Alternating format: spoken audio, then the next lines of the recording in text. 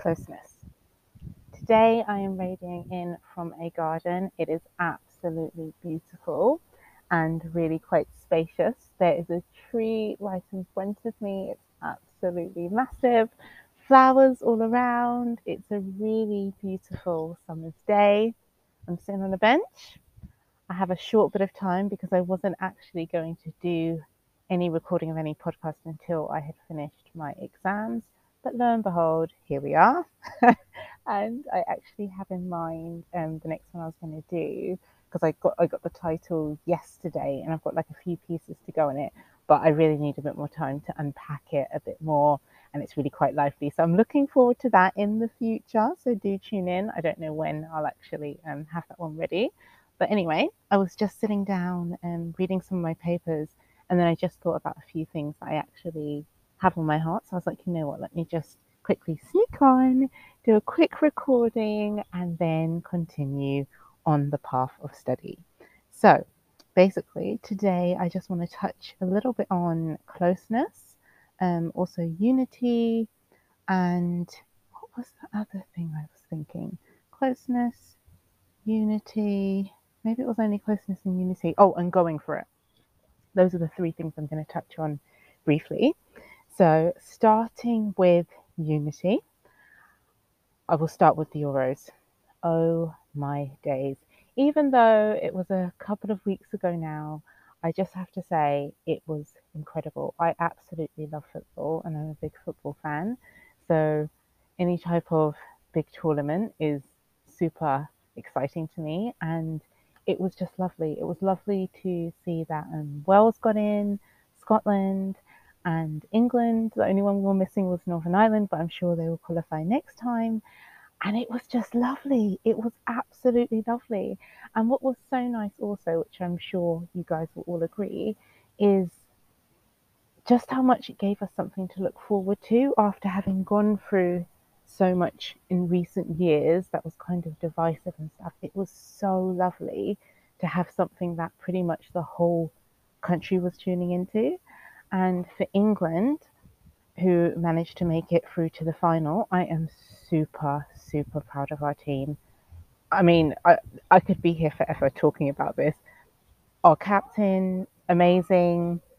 Our manager, Gareth Southgate, literally brilliant leadership. It was, I just honestly, I was just so happy. But one of the main things that made me super, super excited, and even now it just makes me smile thinking about it, was how united we were as a country and the feeling of that unity.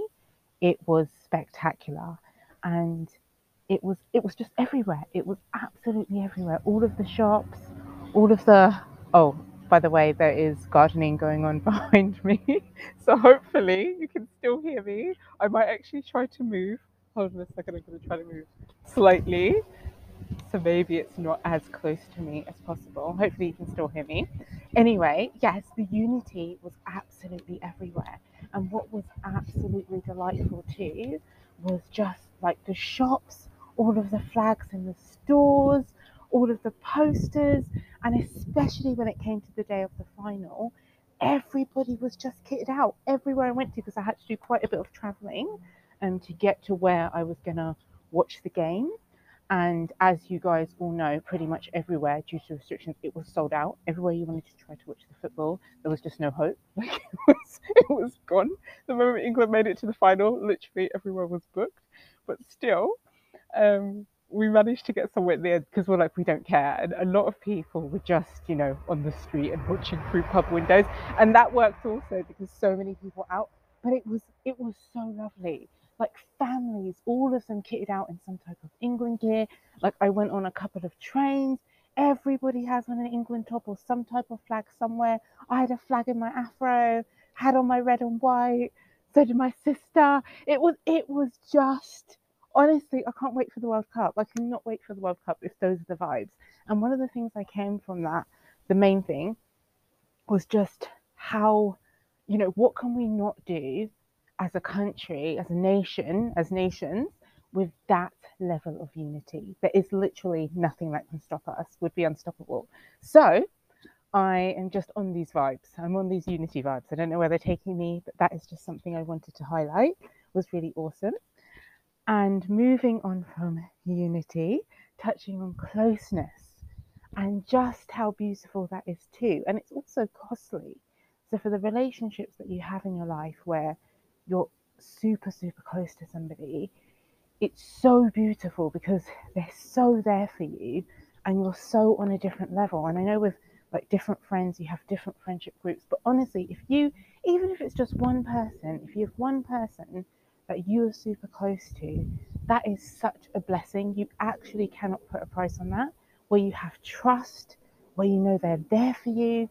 Doesn't mean that there won't be disappointments or you might not let each other down, but honestly, they are there, they're in the ditch with you when you were going through really tough times. It is just honestly, like, I was thinking today about like some of the friendships I have, and I'm just so blessed for some of the people that I have in my life. And honestly, like, some of the happiest people I know are people who they've really gone through rough situations and they are still there fighting, to continue to go on and make the best of their lives. So keep going wherever you are. And also, if there's anybody that pops into your mind, as I say this, go ahead and reach out to them and let you know they love them. For anyone who I know who's hearing this now, I will not be doing that because I should be studying. But know that I love you, know that I'm there for you. And also, the other beautiful thing about the friendships is, and I'm kind of going off on one now, but I don't care. Also, the other beautiful thing about friendships is when you're so close to somebody, or you have that connection. Like, sometimes you don't even need to say the words on certain things. They just understand where you're at without even saying anything. They know, and you can never have seen them or spoke to them for years, but they are there for you. You can visit if you needed. You can message them. And also, like, when you see each other, you pick back up again wherever you left off. So that is just beautiful. It is really beautiful. So I just wanted to throw that out there. If you have any friends, go ahead and channel them too. If you can't, if you can't actually message them or don't feel to, they know who they are anyway. Those who are special in your life. And yeah, actually, speaking on closeness, I was actually thinking about some work friendships actually, and I thought about this time that I'll go ahead and share with you now. So back in the day, some years ago, over a decade ago, I had a job and I had a boss, much like everybody does. They have a job, they have a boss, and you have a team, and you have a team that's under you, and so forth. Anyway, one day I came in from lunch, I believe it was. Yep. Came in from lunch, went and sat at my desk, looking forward to the rest of the afternoon doing a bit of work. And then I got a call. And on the call, at my desk phone, it was a lady from reception.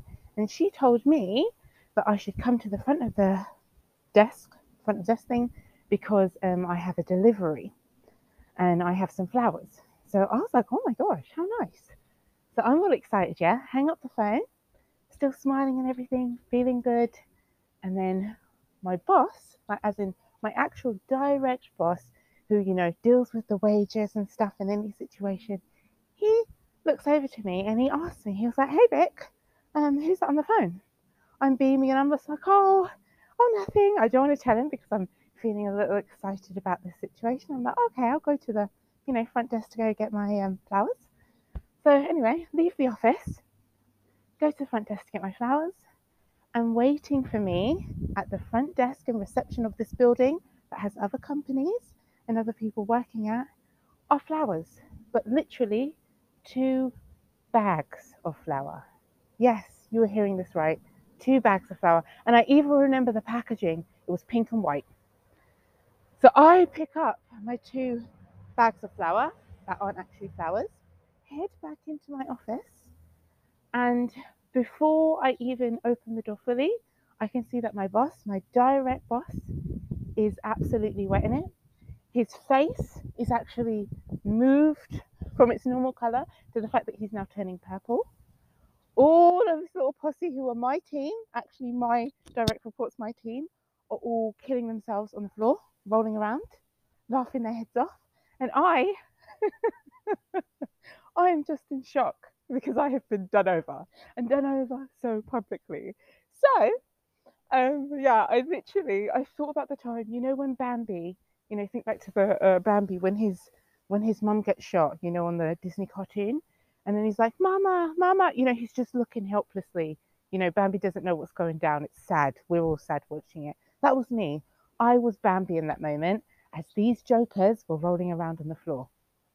So yeah, and the reason I'm telling you this is because it's an example of closeness.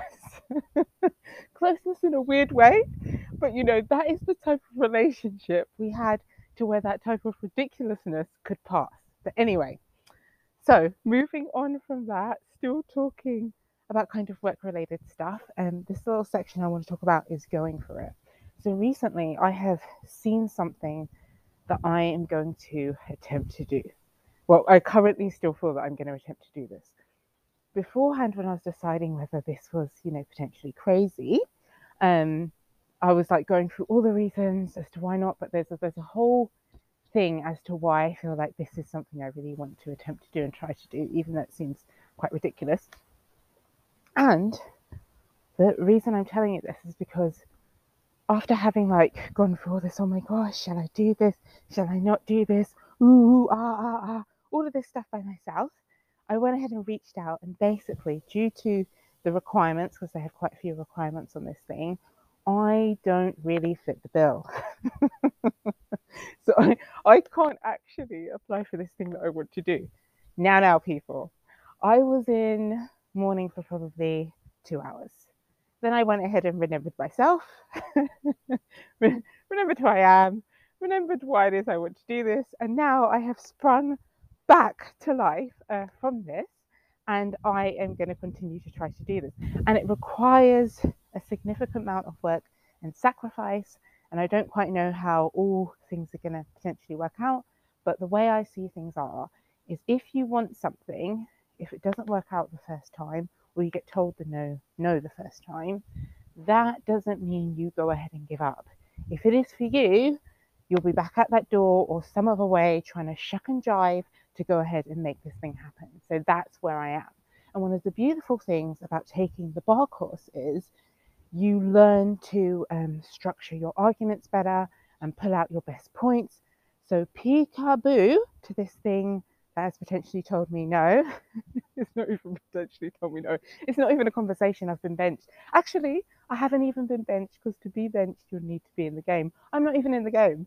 But anyway, as I'm outside looking into this thing, that is actually really hard. It's no joke, even getting through the door. I'm still going to try. And like I was saying about the bar courses, I found somebody who I'm going to have review this additional piece, because I'm like, oh no, I'm going to construct my argument and everything to try to get through the door. So that's basically where I am.